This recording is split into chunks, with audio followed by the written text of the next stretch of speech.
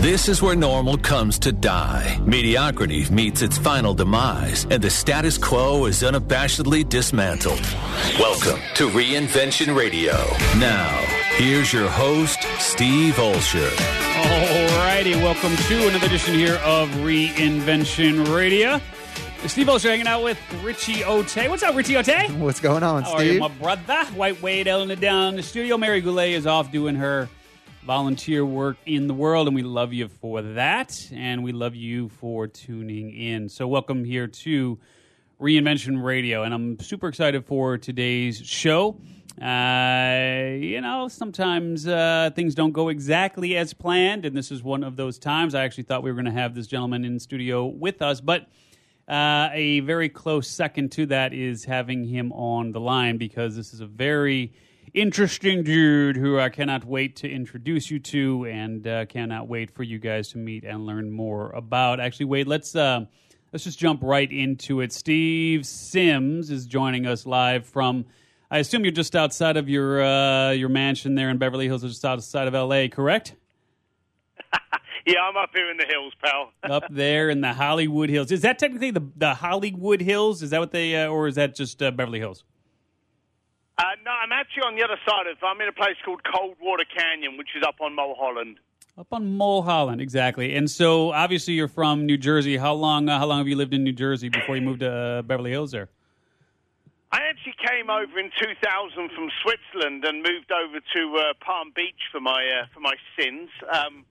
Got out of there and moved over to here in like 2006 or 7. Nice. So, it's interesting. I mean, obviously, on the surface now, people look at you and they go, damn, this guy's got it all. But, we honestly, here on the show, we love the stories of reinvention and, of course, how people got from point A to point B in their lives. And your life has certainly taken a number of interesting twists and turns. But let's just say you didn't always grow up in sort of that Beverly Hills lifestyle, no?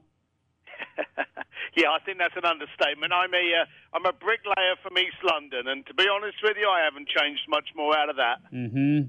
So let me just, I want to kind of set the stage here, because it's, when people look at, if you guys take a look at what Steve Sims is up to, you'll see that, I mean, geez, at this point of his career, he's hobnobbing with, really the who's who, whether it's Richard Branson or Elon Musk or, just you name it, this gentleman has them on his Rolodex, and that's something that I want to talk about just in terms of those relationships and the power of the relationships, and obviously, and I'm sure that those relationships are near and dear and sacred to you, and protecting those relationships really at all costs. But again, just so we're clear here, rubbing elbows with billionaires and being, obviously, don't need to get into your personal financial position, but obviously being able to afford the lifestyle that you have. I mean, this is a far cry from, as you said, how you grew up, as literally a bricklayer. But take us back even a little bit earlier. How tough were things for you as a kid growing up? I mean, were you fighting on the streets? Were you scrapping for meals? Like, just give us a sense of, even before the bricklayer days, how tough was childhood? That's a very deep question, which I'll try and answer briefly for you. Up until my mid-20s, I thought I had an incredibly poor, hard upbringing. I lived just outside of London. My family were bricklayers. Constantly kind of like hustling for money. We never had any cash. Never, ever did we have a takeaway. We never went to restaurants. Occasionally we'd go to a pub on a Sunday. We had no money. If we had a new car, we were lucky if that car was any newer than like 20 years old. So, and it was a period where you kept your word or you got a smack in the mouth. It was those kind of days. It wasn't until I was in my late 20s that I realized I was always protected by my family. I was always warm. While I wasn't eating escargot, I never wanted for food. I was always cared for, loved, and cherished. So that hard work of getting up at like 4:30, 5 o'clock in the morning to do a job before you went to school, I suddenly realized in my late 20s just how wealthy I was and how I'd been given all the nuggets to be able to conquer anything I went after. Mm-hmm. So let me ask you this. It's interesting. We just had this conversation with our kids last night over dinner. It was not an easy conversation. I've got two boys. One is 14, one is 11. It was not an easy conversation for two reasons. Number one, we were talking about the walkout that the kids did, and my older son participated in the walkout to protest, the gun laws and so on. And my younger son, who's in fifth grade, they had an incident where someone was, an older gentleman was too close to the school and making conversations with kids and that sort of thing, like through the fence and whatnot. And of course, that brings up the whole conversation around just child protection and so on. So we had a fairly difficult conversation around gun laws, around pedophiles, around just being aware and so on and so forth. And the fact that, there are plenty of kids who go to bed at night who don't know what's going to happen to them while they're sleeping, And so while you didn't have, shall we say, the luxuries of life, it sounds like the most important parts of life were in place for you in terms of knowing that you could go to sleep feeling protected. And so you didn't have any of those types of concerns. Dad wasn't a drunk. He wasn't coming home and beating you in the middle of the night sort of thing? No, and that's the point. As a kid, you're supposed to be ignorant to that stuff can even exist. Yeah. Sadly, now we're all having our kids look at the news and seeing these horrific times and having to have those conversations. While I thought I had a tough life living on the streets of London, it's nothing to what sadly is being perpetuated and exposed on a daily basis now to the young we have. Yeah. And just so we're clear here, I mean, when you say living on the streets, I mean, it's a relative term. Obviously, you could go and hang out and be the hood or whatever, or with the friends. But at the same token, you came home from the bowl of porridge or whatever it is at night and went to sleep under a roof, yeah? Yeah, exactly.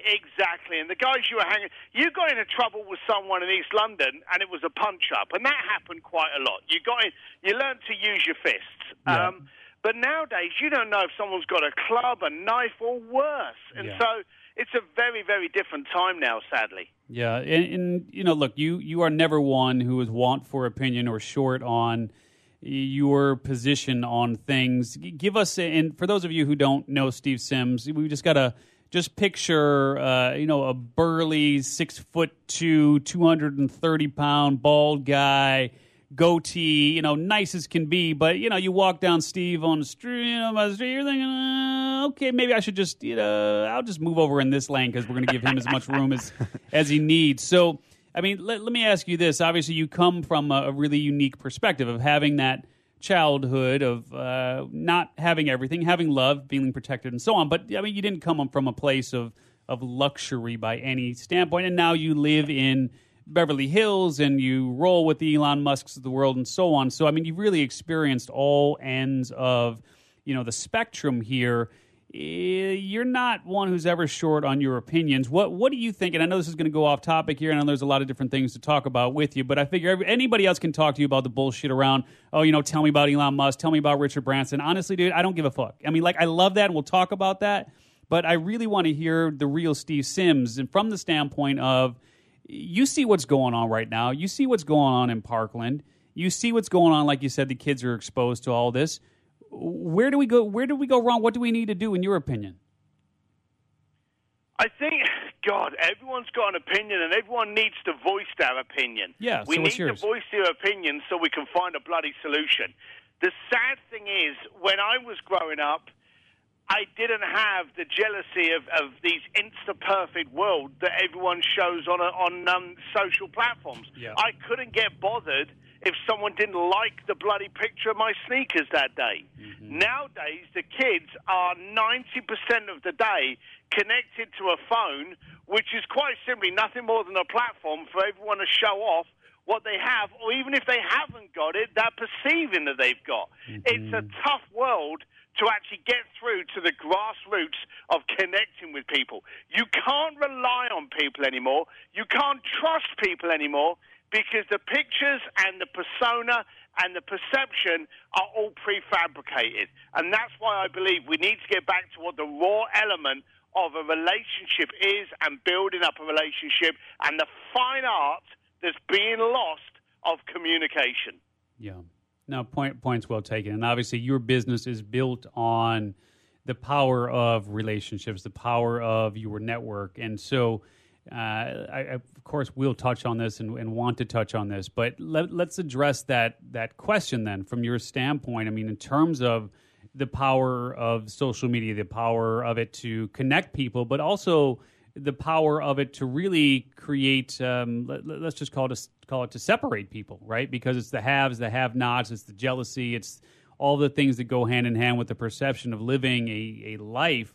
And frankly, your business is kind of built around that in terms of helping people to create those memories and those experiences that other people look at and they go, holy fuck, like, Jesus, I would love to do that, right? So you're in some ways, let's be honest, I mean, in some ways, your business kind of perpetuates a lot of that, no? I'm going to say no, because you don't actually see a lot of my clients doing anything, because 9 times out of 10, they don't care about the photographs. I deal with the top 1% of the planet that 9 times out of 10 don't want to be showing off what they're getting up to. They just want to experience something that they haven't been able to or they thought was out of their depth. You've seen me kicking around, and you haven't seen the clients that I had with me that I was taking to dinner or getting to meet these people, because the clients are outside of the picture and don't boast about it. So I will defend that I'm not there to perpetuate it, because I don't expose my clients into what's going on. Mm-hmm. And you are very protective, of course, of your clients for sure. And reality is you create amazing experiences. I mean, you're kind of, let's just call it sort of the concierge for the elite. I mean, basically, no matter what someone wants, I mean, within reason, I think at one point somebody asked you to get the button to detonate a nuclear warhead or something like that. I mean, and you're like, yeah, that's not I'm not running down that path.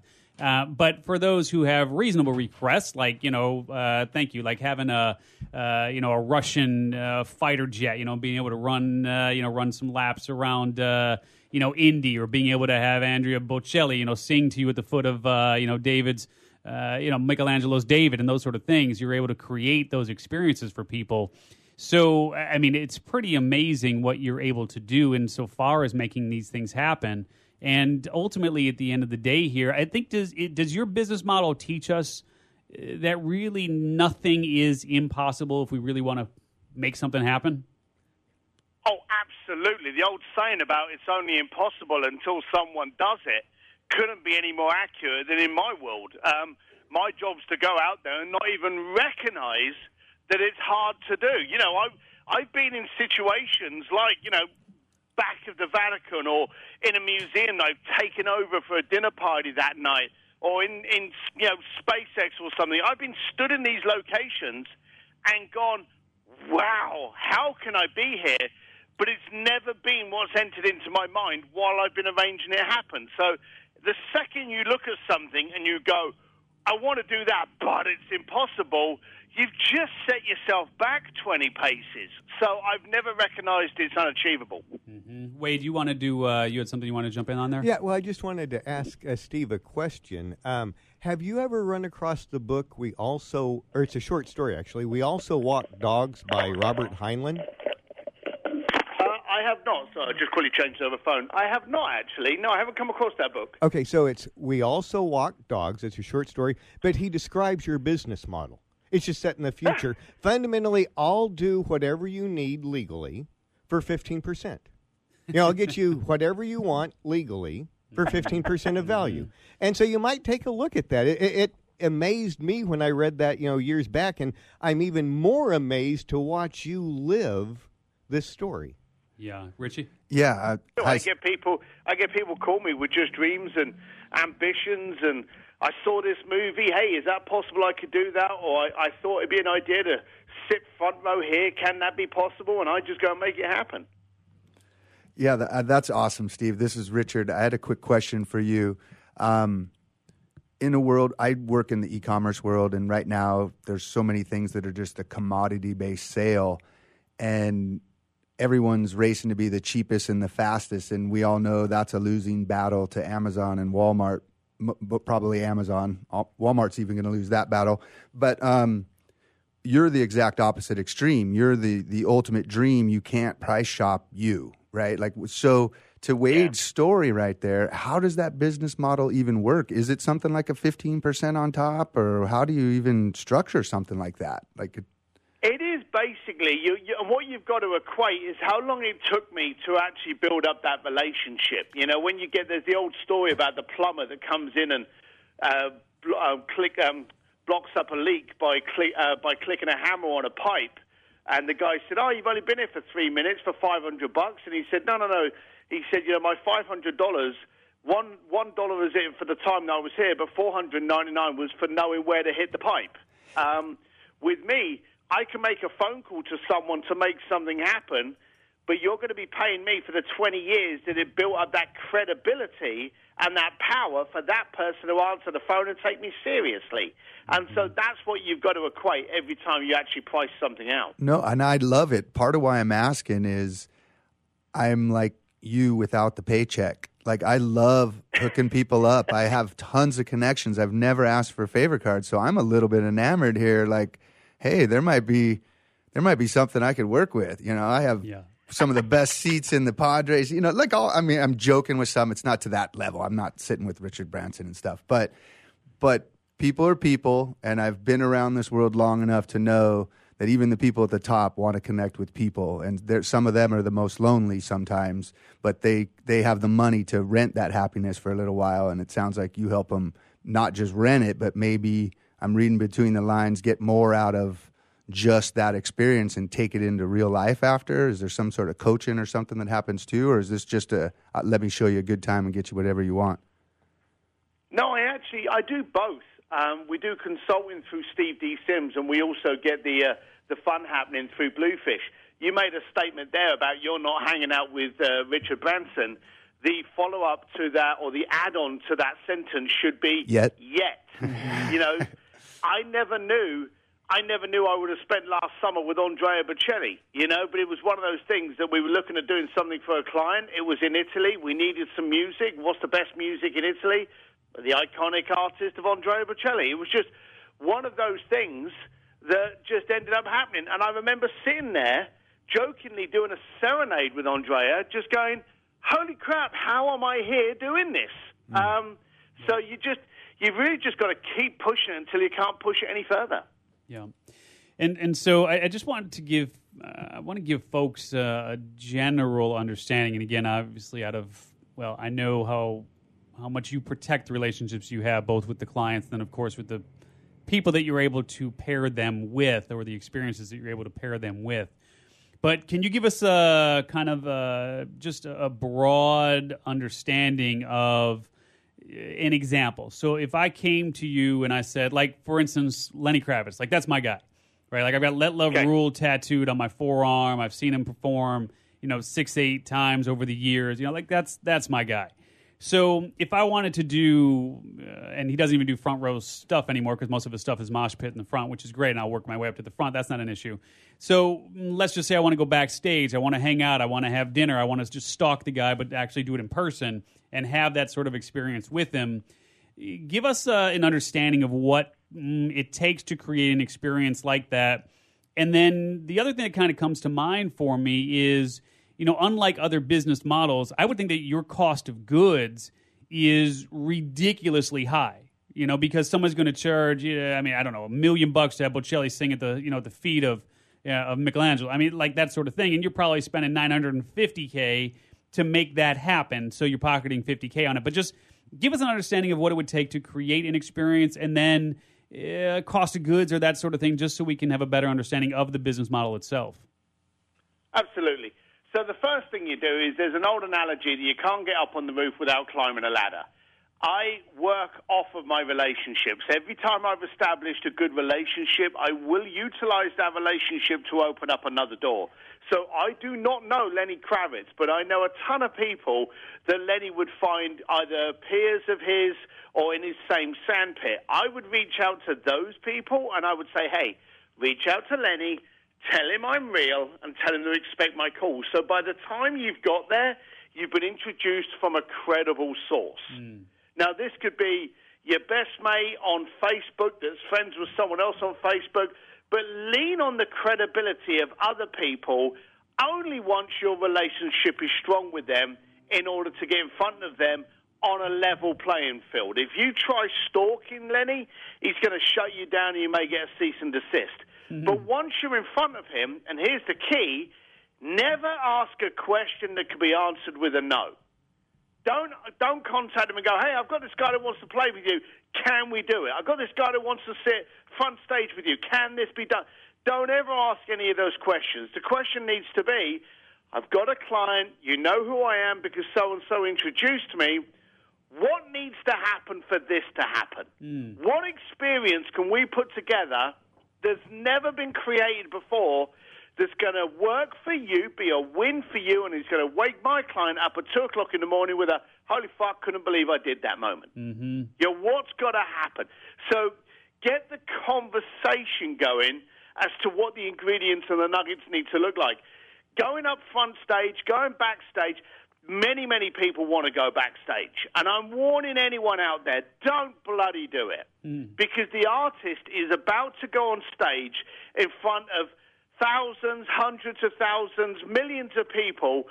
They're getting in their zone. They do not have time to be doing a selfie with you and engaging in a conversation because they're focused on performing on an event that's going to pocket $10 million total to the venue and everything else. They don't have time for you. It's the worst time to see an artist. So arrange a guitar lesson with Lenny. Arrange playing golf. Arrange going offshore fishing in Miami. Something that he likes to do that would benefit him. And then see also if you could tie in a win-win. Is he releasing a new album that you could help promote? Is he involved in a charity that you could help donate to? Is he got a cause that's near and dear to his heart that you could adopt and benefit for him? So find a win for him that's going to encourage him to want to be with you. Now, all of that takes a lot of time. It takes a talent that a lot of people are losing on an hourly basis now called transparent communication. And once you've got their attention and their dedication, then you can flip it and go, great, let's make this happen. And that's when you get the client involved and you go, look, we can do this. You need to be budgeting around 150, 250, 300. I've done things like piano lessons, singing lessons, duets. I've done drumming with Guns N' Roses. I've done guitaring with ZZ Top. I've done all of the things under the exercise and the example that I've just given you, and those are the elements that you've got to follow to be able to make it win-win for both parties. Mm-hmm. And I appreciate you laying that out because, and that holds true for anything. I mean, people want to be on Reinvention Radio. You know, people want to be on our new podcast, right? I mean, that's like people want to be on this show. I mean, that's a perfect example of how do you set this up so that the answer can't be just simply yes or no. And there's a lot to learn from that. So thanks for sharing that example. So in terms of the range, give us an understanding of what's the least expensive outing that someone has ever been able to get done versus the most expensive. Well, the cheapest thing I ever did, funny enough, was I recreated the first time a client of mine had ever met his, at the time, girlfriend. They were celebrating their 20th wedding anniversary. We recreated the first picnic that they ever had in a park. And the most expensive element of this recreation of the picnic was trying to find a bloody working boombox and being able to record his music on it. Because, let's be honest, you can't plug anything into those old bloody boomboxes anymore. Right. So we had to find a pristine museum-quality one of those and have an audio tech actually put the music on. That ended up working out to be about $1,800. Wow. Most expensive thing I've done, that's in the $4-5 million, and even, up on that. If you want to go into space is now offering a tethered moonwalk. You can go up into the International Space Station. Used to be about $35 million. Now it's about $60 million. But if you pay a $15 million upgrade, they will actually tether you and enable you to do a spacewalk outside of the International Space Station. Oh, man, that's a supersize right there. Right, yeah, exactly. Yeah. They don't do 36 monthly payments on that either. And so again, here, give us an understanding. So I mean, look, it sounds like something that is possible to happen. Obviously, it has happened for others. There are probably a couple of different ways to make that happen. But for Steve Sims to make that happen for someone? Do they pay you a percentage of that? Do they pay you a flat fee? I mean, obviously something's supporting the lifestyle, but you got 36 Ducatis now, and I mean, it's like you're an avid motorcycle rider, and you got your games, your toys, your lifestyle, the whole nine. How do you get paid on all this? I will charge if it's something I can do quickly by a quick phone call. Then I'm anywhere between 10 to 18%. Okay, so if it's a quick phone call, bang, done. Yeah, I did it, and it's all covered in the morning. I'm at that. If it's going to take me time, I had a client that wanted to get married in the Vatican and blessed by the Pope. That took me 6 months to get the permission to do that, wow. Of which I was flying over to Rome a hell of a lot and spending a lot of time over there. So you've got to equate to your time and the amount of money. So at that point in time, it doesn't become okay, what is the percentage of this amount? You may find that the actual money that you're getting from the vendor, the partner, the celebrity, the venue, they only may be charging you 10% of what you're charging the client now, because you've had to put so much work behind it in order for it to come off. So there's a lot of time management that you have to value in that pricing. Speaking of, how much of that money do you take up front because there could be so much work ahead of time, like that in the case of the 6 months for the Vatican? I'm always up front. For a start, my website that we haven't even mentioned. My website doesn't even have a way of contacting us. It's a membership only. It's $5,000, and for that you get our phone number. The second you turn around and go, hey, I want to do this with Lenny, I want to do this with Gene Simmons, I want to do this with the Pope, at that moment in time, based on our experience, we're going to turn around and go, okay, wire me $25,000, I'll start on it. If it takes me time, I'm going to be eating that $25,000 based on my hourly rate. But if we get to a position where we get a price that you're comfortable with, that $25,000 will go towards the actual experience. So there will always be a down payment, and some of the stuff we've done, because it's big and fruitful, we've asked for retainers up to $500,000. Nice. What's the hourly rate? Again, depending on where I've got to be. If I'm going to be in Rome, then it's going to be like $1,000 an hour. If I'm going to be here, it's going to be $500 an hour. Yeah. That's awesome. No, it is. It's and look, reality is, as I sit here and explore this conversation with you, and of course we'll give you lots of opportunities to share how folks can find out more information. I know you've got your book and of course the site. And we'll get to that. No, don't you worry, my friend. We will get to that. But I have to admit, that there is a part of me that feels like, and look, and I don't know if you were listening to the first segment here or now where we do the sound off, and I was talking a little about the surgery that I had, and going into the surgery, I will tell you that part of me felt guilty, and part of that guilt was around being able to afford the astronomical price of healthcare, and knowing what this procedure and the surgery that I went through would cost, and knowing that there were people out there, probably lots of people out there, who were suffering and are suffering from similar afflictions, who will never be able to have the procedure done to cure them of what I had removed from my body, simply because they cannot afford the astronomical price of health care. And so I will say that even going into that surgery, I felt some degree of guilt of being able to afford the health care, right, to get this done. And given the environment that we're in now, and given this let's just say this growing separation between the haves and the have-nots, is there ever a moment in time where you sit there and you just kind of go, I need to be doing something for those that can't afford my service? Is there any does guilt ever sit in for you, Steve?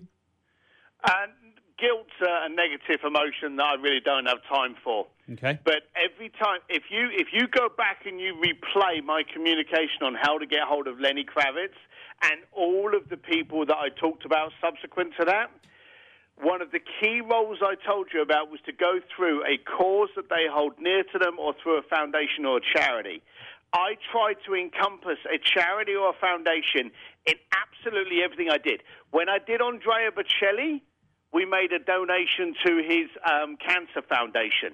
When we work every year with Elton John, we make sure it benefits the Elton John AIDS Foundation. When we worked with Richard Branson, it goes to Virgin Unite.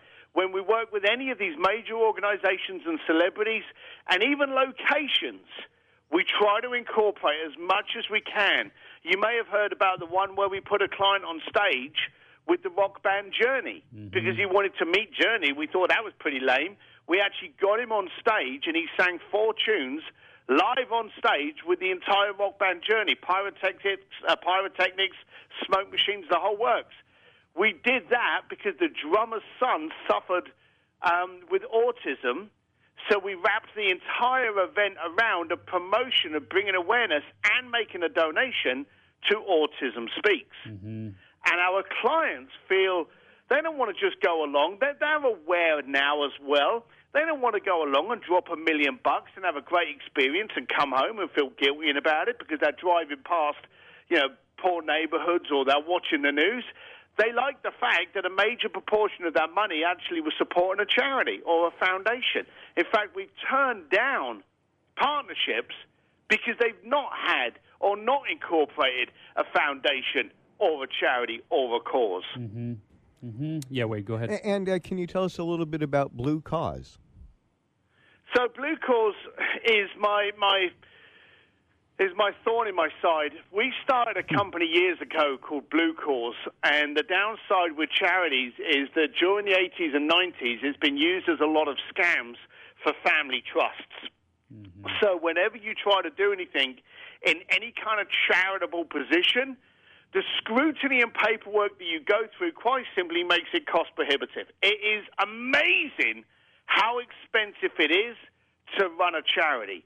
So we launched something called Blue Cause, where we do an event for a charity, and then the client actually pays the charity direct. So we take no money out of it whatsoever, and the second we remove ourselves from any fiduciary responsibility, cuts down on the paperwork. And America, actually it's not just America, but the paperwork involved in charities just makes it to the point where you go, why the hell am I trying to help someone? Because it's taking me so much time to get into the 501c3s and all these different areas. By cutting yourself out of actually taking the money, you eliminate that problem. So we do work with a lot of charities, and we put the money straight through to them, and that's under our company of Blue Cause. Yeah, and again, I love who you are. I mean, we've had a chance to spend some time together. I mean, you're absolutely one of the most genuine, real, down to earth, and honestly, I mean, there's a lot of folks out there who, as you would say, don't exactly pass the chug test, right? And and you for sure pass that, man. I don't get me wrong on any of this. I just think that in this moment in time, it's one of those things that I think we need to address so that people can understand who you are as a man, as a person, and how you recognize what's going on out there, and you recognize that even though you are entitled to make the living that you make, and you're entitled to bring to fruition these fantasies, if you will, that people of means have, you at the same token recognize that there is this growing, we can't ignore what's going on in terms of the 1% versus the rest of the world, and you recognize that. And I just want people to understand that, your heart is in the right place, and yes, you create these amazing experiences for people, but at the same token, you are crystal clear on the realities of the world right now and are doing your part. I appreciate that. Thanks, pal. Yeah, I know we broke bread, and I appreciate you for saying that. Thank you. Yeah, Wade, go ahead. I'm curious if you can comment on the value of authenticity living and working in this world of fantasy and make-believe in Hollywood. So, for a start, I think authenticity is the latest mug word. I think it's going to be on the next kind of like mouse pad, just like 10X, crushing it, and all those kind of words.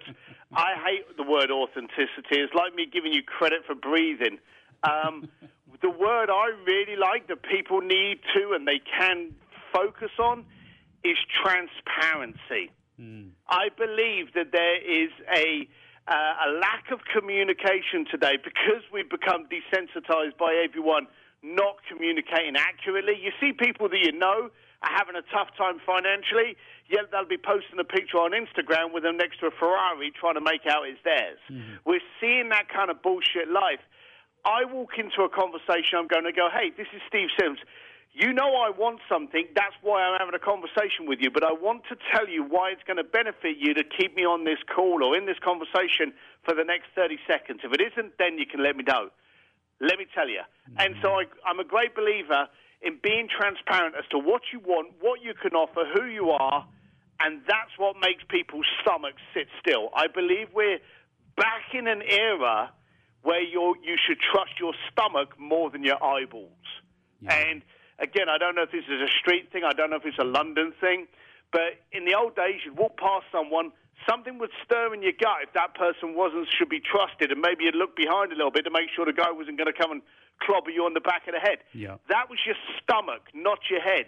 Nowadays, far too many people are looking at your Instagram postings and going, oh, my God, you must be big and successful because I saw you were so-and-so, or I saw this, or I heard about this, or you were next to this fancy car, and their head's doing all the work.